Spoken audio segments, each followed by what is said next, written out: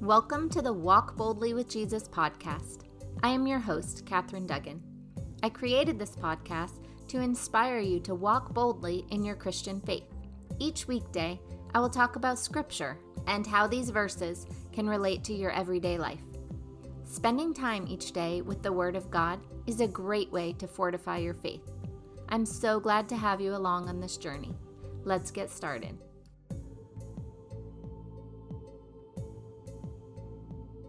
The title of today's episode is God Has a Plan. The scripture verse is Acts chapter 16, verses 25 to 28. About midnight, Paul and Silas were praying and singing hymns to God, and the other prisoners were listening to them. Suddenly, there was such a violent earthquake that the foundations of the prison were shaken. At once, all the prison doors flew open, and everyone's chains came loose.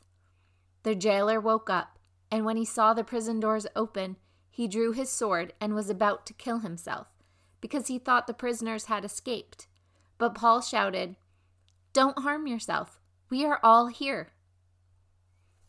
This story actually begins a few verses before this. In Acts chapter 16, verses 6 to 24, it says, "Once when we were going to the place of prayer, we were met by a female slave who had a spirit by which she predicted the future. She earned a great deal of money for her owners by fortune-telling. She followed Paul and the rest of us, shouting, 'These men are servants of the Most High God, who are telling you the way to be saved.' She kept this up for many days. Finally, Paul became so annoyed that he turned around and said to the spirit, 'In the name of Jesus Christ, I command you to come out of her.' At that moment, the spirit left her. When her owners realized that their hope of making money was gone, they seized Paul and Silas and dragged them into the marketplace to face the authorities. They brought them before the magistrate and said, 'These men are Jews, and they are throwing our city into an uproar by advocating customs unlawful for us Romans to accept or practice.' The crowd joined in the attack against Paul and Silas, and the magistrate ordered them to be stripped and beaten with rods. After they had been severely flogged, they were thrown into prison, and the jailer was commanded to guard them carefully. When he received these orders, he put them into the inner cell and fastened their feet in the stocks." This is where our verse takes place. They have been beaten with rods and now are chained up in prison. You would think after a day like that, they would feel defeated. You would think they would be questioning God and asking Him why they have to suffer so much when they are just doing what He asked them to do. You might also think that they were passed out in pain and sleeping. Is that what they were doing? No. The verse says it was midnight and they were still praying and singing hymns to God, and the other prisoners were listening to them. This is something that always amazes me about the apostles and other believers in the faith, such as the saints. I am always amazed by their strength. I know that Jesus underwent extreme suffering in the 24 hours before he was crucified. He sweat drops of blood. If that's not suffering, I don't know what is. And yet, I think we can downplay it sometimes and think, well, he was fully God and fully human, so of course he can withstand it. He's God. However, there are countless other saints who have gone through extreme suffering and have done it with joy. Paul and Silas had just been beaten with rods, and yet they weren't questioning God. They were praising Him and singing to Him. This is something that I think we can hear sometimes and not pause and think about how truly amazing it is. I don't know if we glaze over it because we don't understand it or because we don't think we're capable of it. I don't know the reason, but I wanted to pause and take a moment to recognize how remarkable these two are for the way they endured their suffering. We could all learn a lot from them and how they lived, not only when times were good, but more so when times were hard. The verse says that at midnight, while they were praying and praising, they were set free. The doors opened and their chains came loose. What strikes me about this verse is that they were set free, and yet they didn't leave. They stayed there until morning when the guard woke up. What I hear the Lord saying to me about this verse is that everything he does is for the glory and the good of his kingdom. If Paul and Silas would have left at midnight, they could have escaped. However, it wouldn't have been known how they escaped. People could have said that someone broke in and freed them. God would not have gotten the glory. However, by waiting until morning, not only did they convert the guard and his whole house to believers, but they were set free, and they didn't have to worry about being caught for escaping. Sometimes the things we're going through, or the things others are going through, make no sense to us. If we had been there in that jail cell, it would have made no sense to us that they were freed and yet they didn't leave the cell. I can't imagine sitting in that cell and just waiting for the jailer to wake up when we could have escaped and been hours away by the time he woke up. Luckily, Paul and Silas were good at listening to the Lord and trusting in him. They weren't scared in that jail cell. They were praising the Lord and trusting that the Lord would get them out of that situation.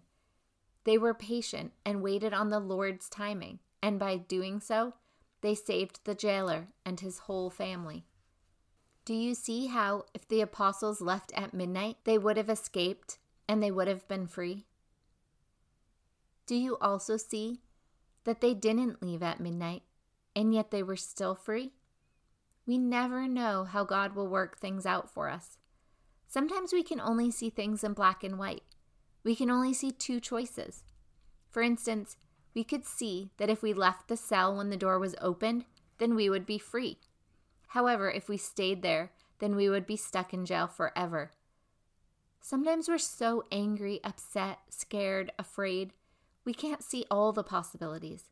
We only see the two. Sometimes we may not see all of the options because we have a limited amount of information, whereas God has all the information he would ever need. It seemed as though the apostles waited for God to tell them what to do next. They trusted that even though they didn't know what would happen next, God would take care of it. This may be the same in some circumstances in our lives too. We may not understand why God is asking us to wait it out a little longer. We know God can save us now, and we don't understand why he isn't. We don't understand why we're going through all of this in the first place. Maybe God is using this thing you're going through to save someone else. Maybe through watching your strength in the face of your situation, someone has decided to give God a try. Maybe after watching the way you were saved from your circumstances, someone else has decided to be saved as well. We don't know what God's plan is or why he does the things he does. There is only one thing we can be sure of, and that is that God does have a plan and that he has a reason for everything. God can use all things for his glory. We may think that some things are a coincidence. However, if we look back over the last 5 or 10 years in our life, I bet we'll see that those things we felt were coincidences were actually things that God timed out perfectly for a specific reason. It amazes me how detailed God's plan is. He has every tiny detail planned out. The next time we get tired of waiting for our suffering to be over, maybe we can remember this verse and we can pray and praise him even when we're struggling. We can remember that if he has not saved us yet, it is for a reason, and that there is a greater good that's going to come from our situation. I know that doesn't always make it feel easier for us when we're in the moment. However, I felt God wanted me to share with you that even when we don't know his plan and we don't understand his plan, we should still know that he does have a plan, and it's for our good and the good of his whole church. Dear Heavenly Father, I ask that you bless all those listening to this episode today. We ask that you give us the strength of Paul and Silas when we are suffering. Lord, we ask that you give us the strength and the wisdom to pray and sing praises to you when we are suffering. Help us to know that you have a plan, even when we don't see it or understand it. Help us to know that we are never suffering in vain. You will always use our suffering for your glory. We love you, Lord, and we thank you for all you do for us. You are amazing, and we ask all of this in accordance with your will and in Jesus' holy name.